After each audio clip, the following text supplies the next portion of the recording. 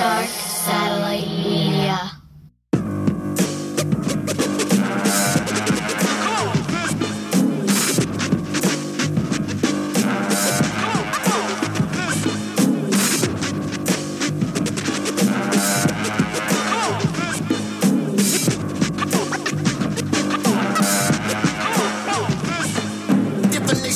Drop like a raindrop, begging me, Papa, open when you make the pain stop. Yeah, I got the remedy, but you don't gotta follow me. You looking for serenity, life is but an odyssey. Take you on the life path, don't wanna see a bloodbath. Kick it at the spar, much rather take a mud bath. Fire up a fat one, forget about the drama. About to clean your ass up, sacrifice a llama. What's the next offering? Believe in the unseen. I can show you how to make something out of nothing.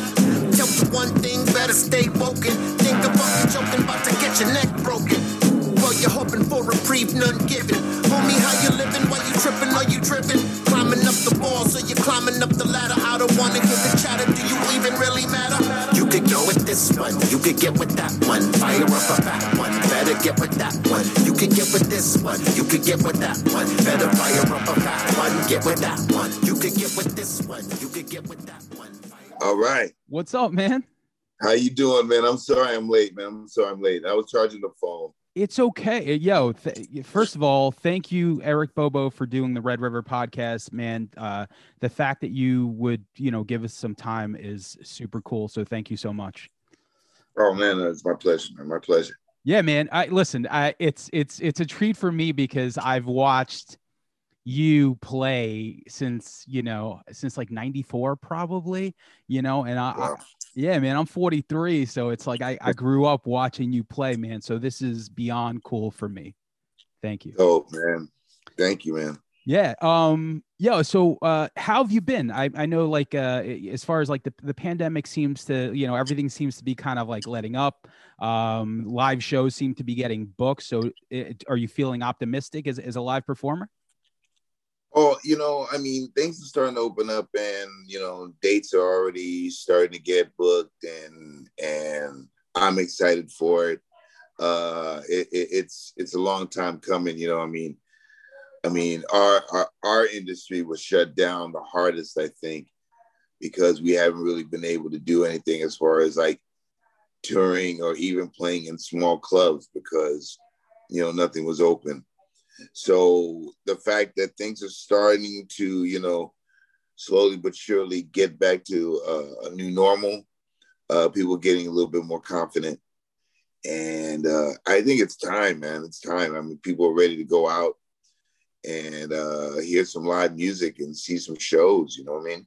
Hell yeah. It is time. I mean, it's been a weird 14, 15 months. I can't believe that it's finally, over. I got my shot, so I'm ready to go.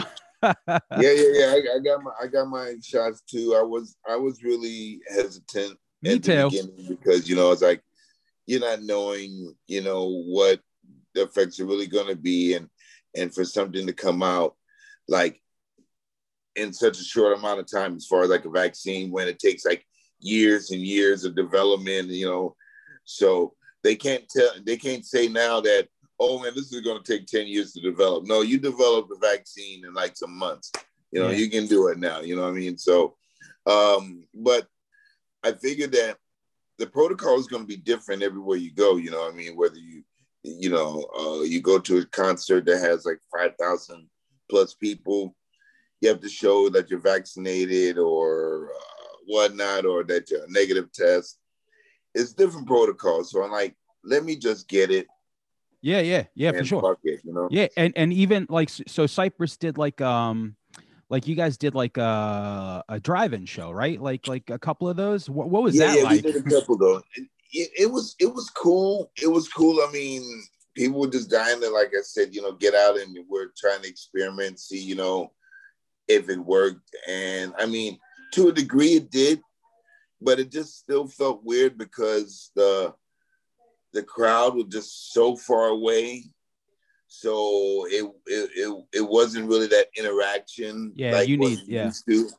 And I think that, I mean, there's some groups that they just can't perform well under that. I mean, luckily for Cypress, we're able to, to kick it into high gear, but there's some groups that they need that direct interaction with the crowd, and putting on your headlights was not enough. No, You no, know? no, no, for sure. And the thing with Cypress too is like I've never ever seen a bad Cypress show. Like I don't know what it is. You guys are so growing up in skate culture. I still play in bands. Like I still go to shows nonstop. There was something about Cypress. There was something about Wu-Tang. There was something about Beastie Boys that all did hip hop. And sometimes a hip hop show can be boring, but when you guys play those festivals, somewhere along the way, I feel like you guys unlock the formula on how to never be boring. How do you do that?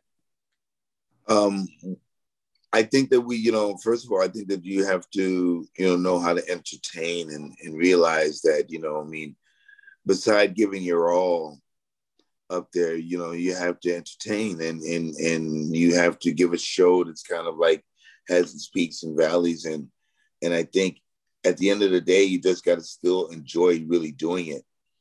And we, at Cypress, we really still enjoy being on stage together, locking in, and going into our autopilot. We've always prided ourselves into giving a good show. I mean, we've had to, play on festival stages with some incredible bands that are very powerful, and we had to make ourselves be known, whether it's when we were with the band or just, the four of us up there, so we just enjoy it. And I think that we just realize that the minute that you can't give a good show and you don't enjoy it up there, it's going to show. Yeah. And we're lucky because we still like doing it. And for someone like you who's been playing music, like the son of Willie Bobo, like, I mean, you've been playing music basically almost your whole life, which is amazing. Yeah. So when you play these festivals, just out of curiosity, you say you've played with a lot of great bands. Like, what are some bands through the years that kind of like blew you away, that like inspired you? Oh, wow. I mean, doing like tours and stuff with like Rage Against the Machine, for example, I mean, when there was a tour that, I mean, they were on our tour. Oh yeah, I was there. And such a incredible band that's you just feed off of that energy and how they deliver that energy to the crowd. It was very inspiring. And I think, you want, as an artist, you want the artist to engage, the audience to engage with you and get wild with you, get crazy with you, feel the emotion, and groups like Rage Against the Machine or, Nirvana did that, Smashing Pumpkins done that, Beastie Boys, groups like that. I mean, they've been able to express that on their stage with their stage show, So I think it's groups like that just have been inspiring, and you watch them and like, wow, look at how they command the crowd and how they command the stage, Yeah, for sure. Those are like some of my favorites. I grew up watching all that stuff. But so you have a new record out, and it's the first one, like your first solo record in, I think like 10 years. And you linked up with one of my favorite producers who we had on the show. We have like directors. We talk pop culture nonsense. That we invite people on from all sides of the world. So we invited Stu Bangers on the show. And then from there, like, this was before the album dropped. And then now that the album dropped, this is one of the best hip hop records of the year for me so far. So how did you link up with Stu? Cause he's a beast. Wow. Well, I first linked up with Stu. Actually, everything was through, internet, through IG, Okay. I'm, friends with Ill Bill, and I first got wind of him knowing that he was doing that album Cannibal Hope with Ill Bill.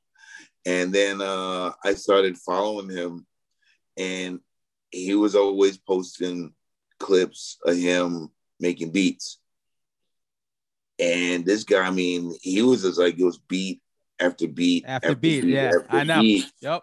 And then I'm like saying, this guy's like giving me the screw face, like, you know, like damn, you know what I mean? This shit is hard.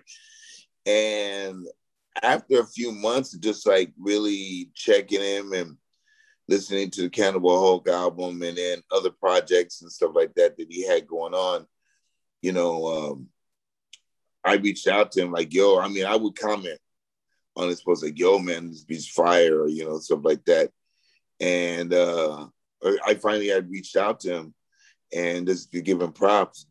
And I didn't know that he was really a fan also, not only of Cypress and Beasties, but of me, myself. You know, he said him and his friends would be like checking out Bobo on the Corner from Yeah. Beastie Boys, the Hell yeah. Communication album.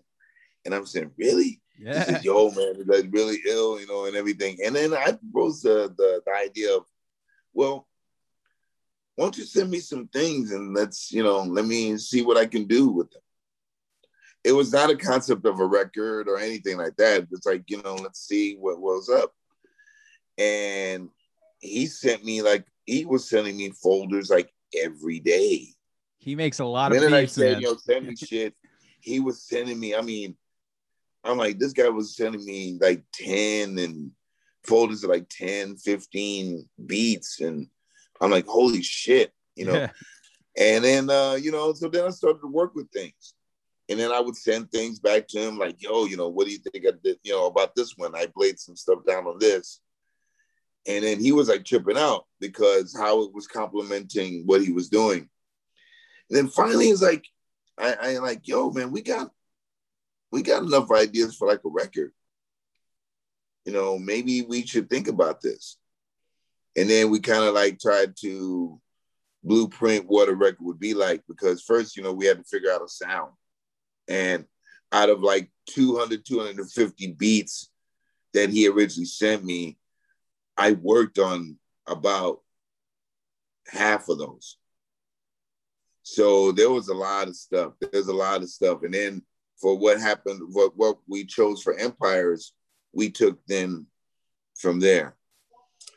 And then started to build it up. And then the concept of the album really kind of came from my end as far as what was going on. I wanted it to be an album that really was a snapshot of the shit we just went through, you know, 2020, you know, but in not in a preaching sense, but just in a sense of how it affected us, you know what I mean? Yeah. In certain things. So you kind of hear that throughout the record. It's like a semi-conceptual record. Oh, and you're right. You're right. We kind of did it like that, you know? Yeah, that's crazy. Like looking at the track list, like I don't know why it just I didn't know, but you're right. Like looking at the track list, like, yeah, I guess everyone did their thing on this. And what is the science as a percussionist or someone who just plays drums and just the shit that you fucking do? Like, what is the science behind like getting down with like a Muggs or a Stu? Like, as far, you know, is it all feel? Well, it is feel. I mean, this record was really a true collaborative thing because after I would like lay down stuff, I just said, okay, Stu, you know, send me stems. And then he actually then sent me stems. And then I was able to then put things together, you know, as far as, you know, sculpting what was given to me. And then, you know, getting, you know, concepts to some of the MCs, like, because they would ask, well, what do you want to, what should I write about? And then kind of give them a blueprint of what we were going for with the record and everything like that. So it's about knowing music, being open-minded to music, being open-minded to your other collaborators' ideas. You know, I mean, I told Stuart from the beginning, like, yo, you know, it's not I'm not coming at it as like, oh, you know, since I've been doing this and, you know, whatever, it's got to be my way. I said, it's nowhere team. Yeah. So, you know, we really found a niche of how to work with each other.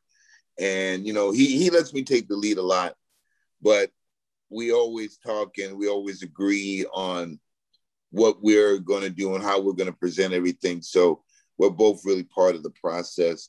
And I think that that's how you got to work with someone like a Stu Bangers or someone like a Muggs that, you know, being in the studio with him a lot, you know, learning how to communicate as an instrumentalist, you know, as a musician with a producer of, you know, samples and drum machines and all this kind of stuff. You got to know the music. You got to feel it.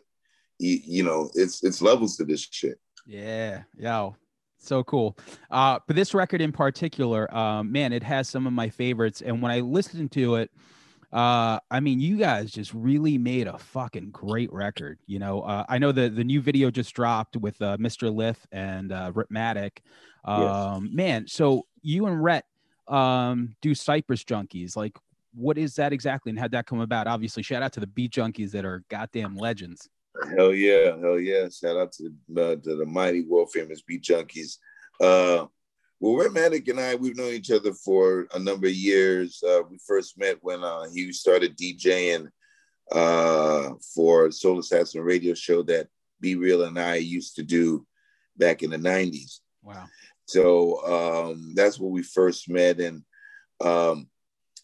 he also was on my solo record, Meeting of the Minds, which came out in like 2008. And we had a song on there called Bobo Meets Rhythmatic. And out of that, it's kind of like we talked about doing a thing of like DJ and percussion, you know, him playing different styles of music from break beats to Latin stuff to hip hop to, you know, I mean, all kinds of flavors, and us doing like routines, you know, like you have a DJ crew and they can do like routines with each other. Well, that's kind of like what we do. Oh yeah. And we do battles, we do all that stuff, and it's like a party. It's like a nonstop party, you know, with us. So combining both of our crews, we decided to name Cypress Junkies because they were kind of like, that was our nickname anyway. Yeah. Because of Cypress Hill and Beat Junkies. So it kind of just stuck, you know. Okay. And that's it. Cool. Yeah. I listened, to me growing up, like I was so into like hip hop culture that I was like, I want to be a DJ. But I looked at the guitar and I was like, I think I could play the guitar better than I could DJ. So I let my friends DJ. And but like growing up, like watching all like the DJ documentaries and like all the battles and stuff, like I always loved it. I love the blends. I love even stuff that like a dude like Girl Talk did later on, you know, like with those like mashups. Because a mashup is super hard to do. But so on this record, you have Be Real. Like one of my favorite songs is Get With This One. So Be Real and Pharoah Monch is on there. And that beat is like one of my favorite beats on there. And it reminds me of the movie Sicario. Like Sicario, like where it's got that like that score that's like, yeah. When I first he sent me the early sketches of that beat, I'm like saying, man, this is incredible. First of all, don't play this for anybody else. This is for Empires. Yeah. And then it was like, okay, well, who could we get on this? And I knew immediately with the beat, I like, this is something for Be Real. And he was like, man, do you think we can get Be Real? I was like, man, I'm gonna just call him. Yeah, I'm gonna get him. Yeah. I know the guy. I know the guy. And he was the first one on it. Didn't know who we were gonna put on to complement. My thing on this record also was to put combinations of MCs together that you won't really necessarily see or it hasn't been done yet. Yes. So thinking of who can really complement B, I started thinking, I'm like, man, Pharoah Monch might be dope. And they already did something. He released an album 13. Yep. And Cypress is on there, B and Senate on there. So, but it hasn't been a track that was like Be Real and Pharoah. So I hit up Pharoah Monch and I says, yo, you know, would you be down to get with this? Yeah. And man, he was on it and he did it and it came out like amazing. And then I asked Rhythmatic, yo, can you want to do some scratches on this? You know what I mean? And kind of did it like that, you know? Yeah, it's amazing. For someone like you and even Stu, like, you know, you know, you've had such a long career, man. It's almost like now working with your friends and then the people that like respect you for what you do.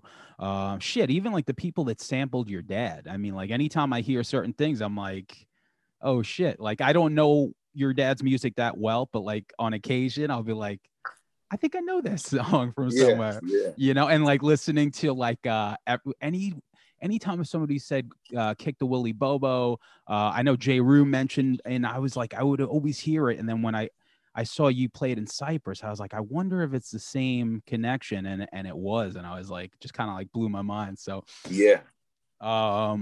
But what was the other one? So you're from Highland Park. That's where you grew up. I grew up in like the Highland Park, Mount Washington area. I was born in New York. Yep. Me too. And, Queens. Yeah, Queens. I was born in Queens too. Yeah. Born in the Hollands. But on this record, you have Reverie, who is from Highland Park. I've been like hip to her for like the last year or two. She kills this track. Call It Like I See It. I mean, was there a Highland Park connection? Is that how you reached out to her? It was till later on, I mean, we first met some years back, and then we reconnected a couple years ago out in Europe. Oh wow. And that's when I'm like, yo, you're from Highland Park? Yeah. And like we started talking like, okay, that's really, really dope, and at the time it was like, man, it would be cool, to do something together, but it was really no plans.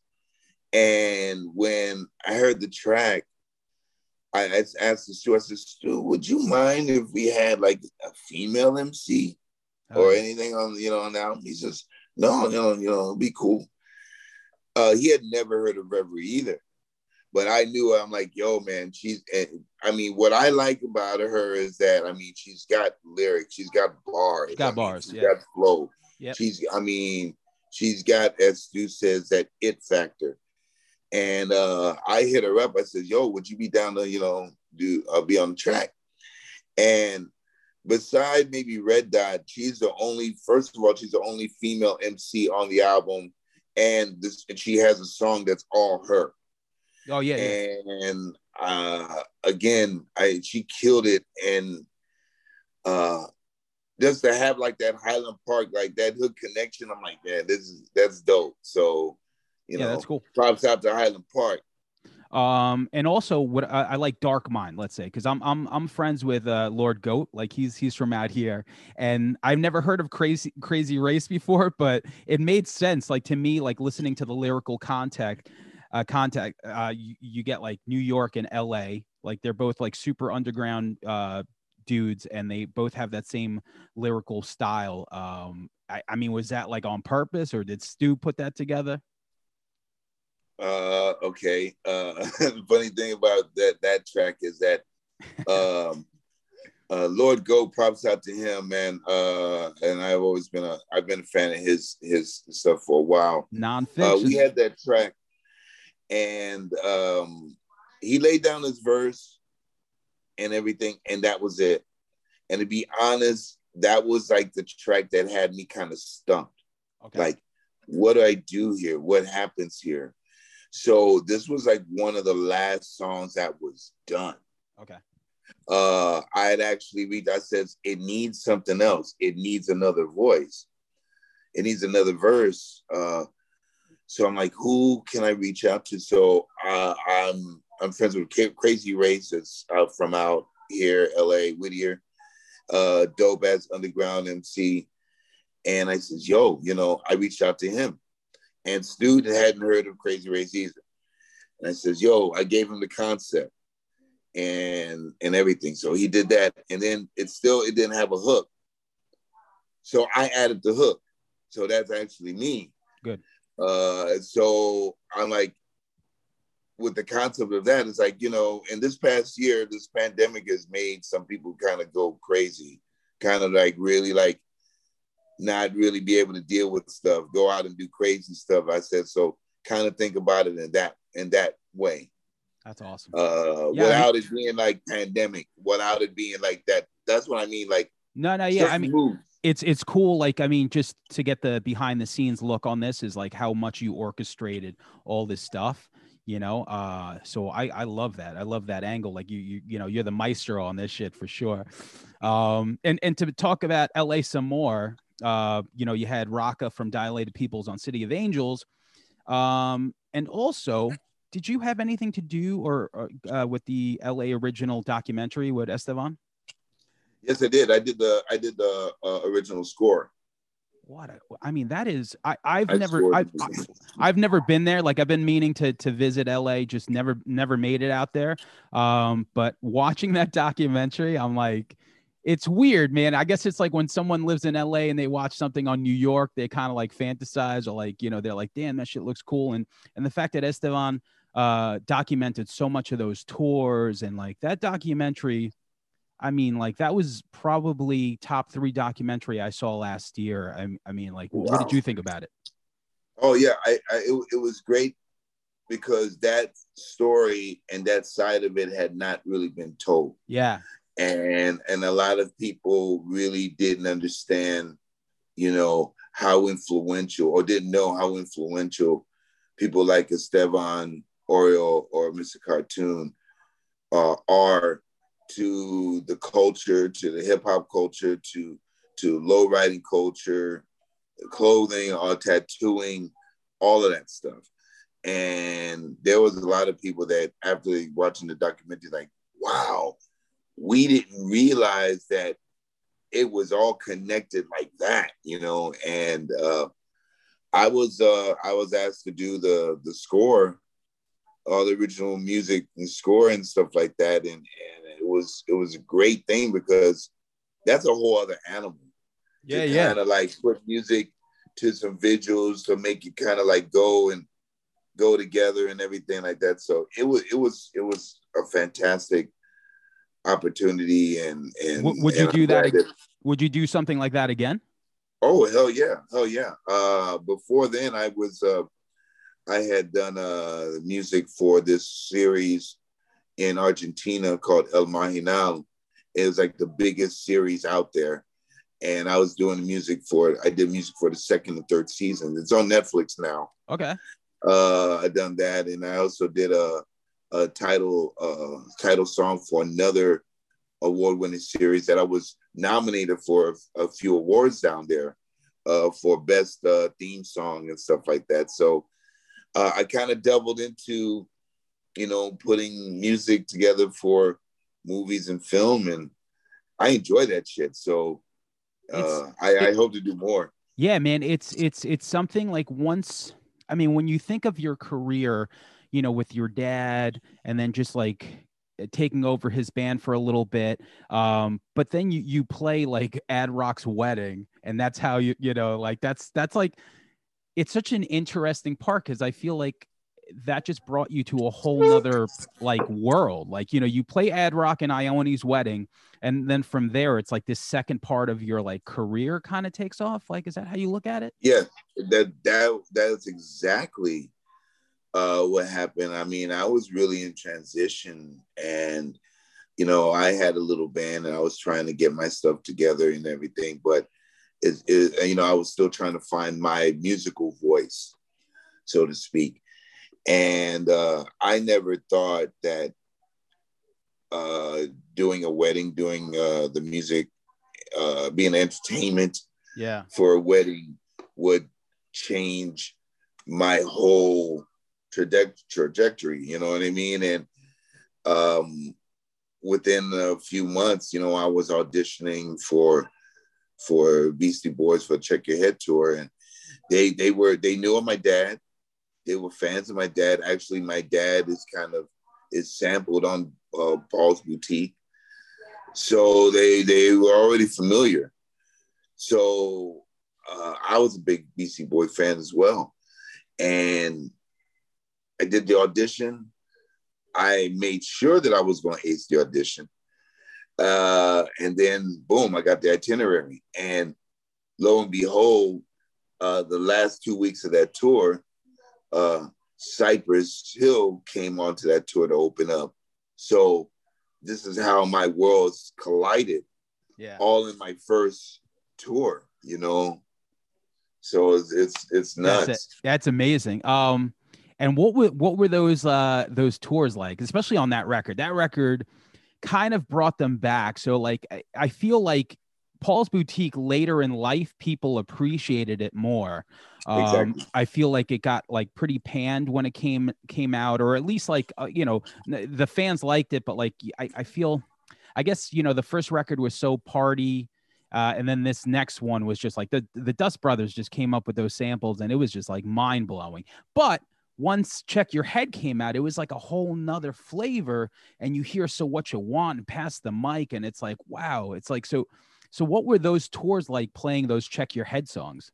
Well, it was crazy. I came in on like the last leg of that whole tour, and just to be up there and to play those songs live, to be able to do it was incredible. And to see the resurgence of the Beastie Boys. I mean, when I started with them, we were playing like 1,500, 2,000 seaters. And by the time, when I left, we were playing Madison Square Garden. That's like I mean, because after Check Your Head, I mean, after that tour, we gelled so quickly. We got into the studio, and then we banged out Ill Communication, which was done in like 6 months. We were so tight. That was like the shortest amount of time any Beastie Boy record has ever been completed. So we went in there, and we were so tight that, and it shows on that record, that when we came out for those tours, for the Ill Communication World Tour, killing it. And so you take the stuff that you're like this, like Bobo on the Corner, let's say, but also like Sabrosa, and a couple of the other things that you're credited on. It's such a like it feels like a free form thing. Like when you're in the studio, do you just cut it and then that's the way it's always played, or is that just kind of like, it just seems like a free form thing, like when you cut those songs? To be honest, a lot of those songs were made from jams. Yeah, that's what it feels like. And Mario C, big ups to Mario Caldado. He kept the DAT rolling. We would go in there to jam and put the DAT on record. So when we would get something, we'd say, "Oh man, this was cool," you know what I mean? And of course, like something like Bobo on the Corner, it seems short, but that was like a long jam. We were just going at it. And, we did that with not really with any intentions to put that on the record. I mean, not to my knowledge. When I heard saw the final track listing, I'm like, what song is Bobo on the Corner? And then, then when I heard it, I'm like, oh shit, it's like a jam, And I was like, wow, it's crazy to get, name drop on a Beastie Boy record. For me, I was like, yo, this is not happening. This really isn't happening. So, I mean, all of those, they came from ideas, and then either we would replay them to learn them, or if they were good enough, Mario might take and do edits and then have a song. It's really amazing, just to say, I mean, obviously, RIP MCA, but just to know that, like, you guys were all this band, and it's like, it's such a cool memory, I would imagine, to have, it's like, hey, we were killing it for this stretch of years, and to look back at something like that, even like the documentary that just came out, that was really good. The one that they did on it's you're still doing your thing, but on occasion, I would imagine it's fun to look back. Even the stuff that Estevan took, like all that footage, man, like how much of a trip is that to be like, oh shit, remember 93? Oh shit, remember 94? Like, there's so much to look back at. I mean, there is a lot. And, also through like social media, there's, people that have old pictures, or I might see old photo shoots and like, wow, it triggers back a memory. for me, it kind of gets me that it's been as long as it has. Yeah. You know, I mean, in the midst of all of it, you know, you're not thinking about longevity. You're not thinking about anything. For me, it was like I'm living in the moment. Living in the moment. And enjoying it and trying to take it all in.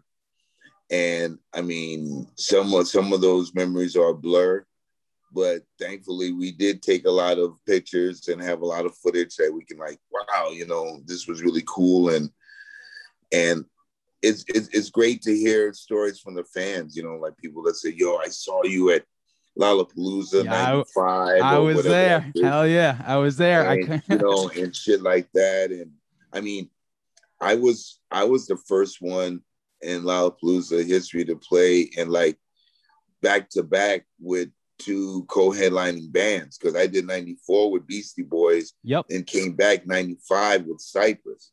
Yeah. You know, and then the bands that were there, I mean, Smashing Pumpkins, I mean, Breeders, Tribe Called Quest, you know, Jesus Lizard, I mean, and the list can go on. And then to do like hip hop tours with like Public Enemy and Gang Starr and Fugees, and I mean, and people look at these groups now, it's like how iconic. And for me, it's like, man, I was in it. And yeah. I sometimes in my own time, kind of like, wow, I was in it. Yeah. I was in it. Well, you know, so now we're at Empires, but also like Elephants on Acid might be my favorite Cypress record since 3. Wow. If you could just give me like a little rundown on that, I don't want to keep you hostage, but just like, if you could just give like, what was the idea behind Elephants on Acid? And shout out to Muggs, who is literally one of the most talented. There's like Premier and then there's Muggs. Like that's like the 1 and 2, like that, the amount of work that he's done in the last 3-4 years is amazing. So the fact that he came back and he killed it on Elephants on Acid on production, just give me a little bit of those stories. You know, to have Muggs back in the fold, to be able to do Elephants on Acid was a real treat for us. And I think it was a real treat for the Cypress fans who wanted to hear Cypress back on some Muggs production. And the album does not disappoint. I mean, it's an incredible work. It's a journey. It's a journey. It's like a journey. It is. And Muggs is definitely one of the top producers ever to do this hip hop shit. I mean, he's got anthems. I mean, Jump Around, just for that song that can be played anywhere in any club, anywhere. In the beginning of that, people are rushing to go ahead and dance or groove, whatever. It's amazing. And to put that record together after so long and to kind of like give it that Cypress sound, but updated in a way that, you know, only Muggs could really do it. And it was great. And I think you could tell it's like a real group effort on that one. Yes. A lot of the interludes. I mean, like, what was like the blueprint though? Like, you guys get in and like, what was the blueprint? Like, somebody's like, yo, I got this idea and we're gonna have these like, you know, intermissions and like these songs, or well, Muggs has always been the guy that just like landscape the whole thing, and he'll put something together and then he'll have the guys rhyme over it, but that doesn't mean that that's the final version, because when you hear it later, it could be different. You know what I mean? So it's almost like we let the genius work, you know, and when we're needed to add our flavor, we're able to do it.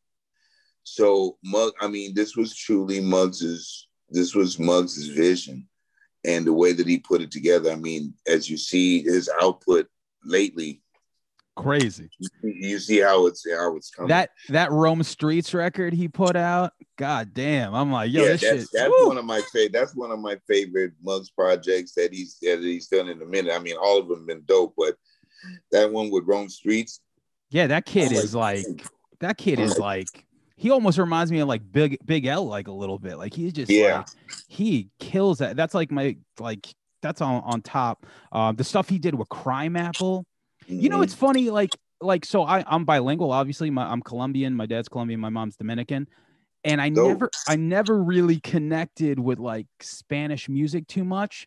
But when I hear Crime Apple, maybe because I need Spanglish, or when I hear Sick Jackin', I think Sick Jackin' is like, I can't think of a more underrated hip hop MC than Sick Jackin'. Like the shit he did with War Porn, with Everlast and Divine Style, like that was the best hip hop record of 2017.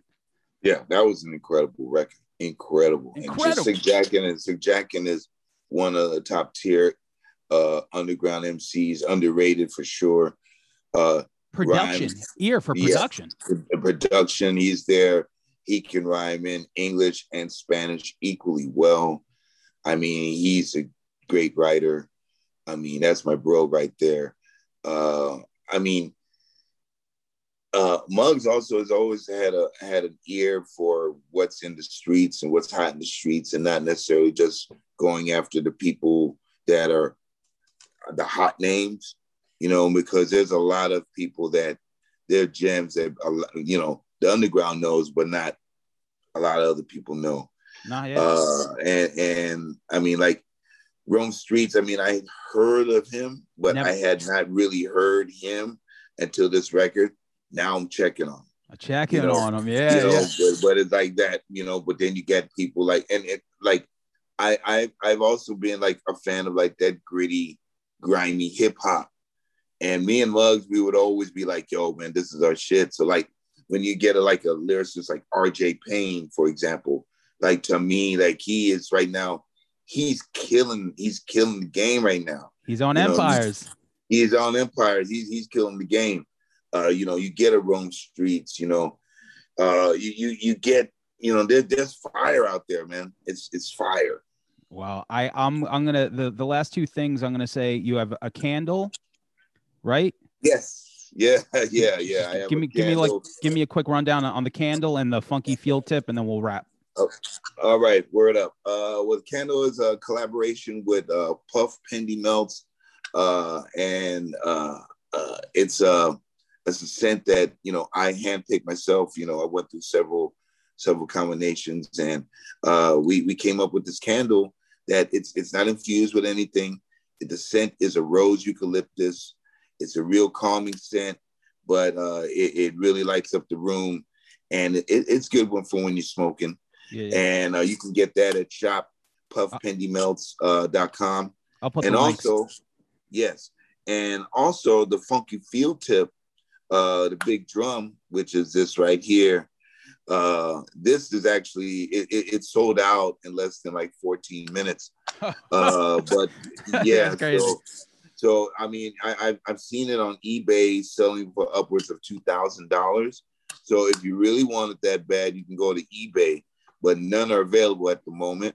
I'm a big dummy. I don't know what it is. they were there. But so that's a thing that we have, and you know, I do that the Dr. Green Thumb podcast. I love it. TV, I love it. Yeah, man. Yo, thank you so much for your time. I will continue to just tell everyone how amazing Empires is. Maybe we'll get another record with you guys. I look forward to watching Cypress Hill live again. And yes. You killed it on Amorica, by the way. I fuck with the man. I fuck with the Black Crowes heavy. Yo, thank Eric. Thank you, my bro. Thank you, man. Thank you for the opportunity. I'm only using the audio, by the way, and I'll drop it on Monday. So much love, man. Cool deal, man. Thank you, bro. Thank you for the support, man. All right. Later. You got it, man. Peace. There's no survivors. They all die. They all die. There's no survivors. They all die. They all die. There's no There's no survivors. There's no survivors. They all died. My ideas be as bright as a lamp lit. Even if you dope, you could get stepped on and stamped, kid. In the hood like Jehovah Witness pamphlets. Flow classic like a fresh pair of Stan Smiths. You like Puff, telling me that your man spit. Only salute honorable niggas I ran with. Pull a fake nigga car quick like Gambit. We transmitting live, crashing your band's whip. In the stoop with nowhere to flood. Rolling up mower the mud. You want mine, take it in blood. Back in the day, they used to dribble in the corridor. Now they got work in the panel of the foreign door.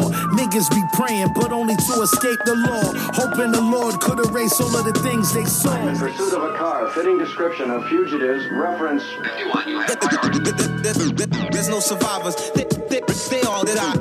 There's no survivors. They all died. There's no survivors. They all died. Dark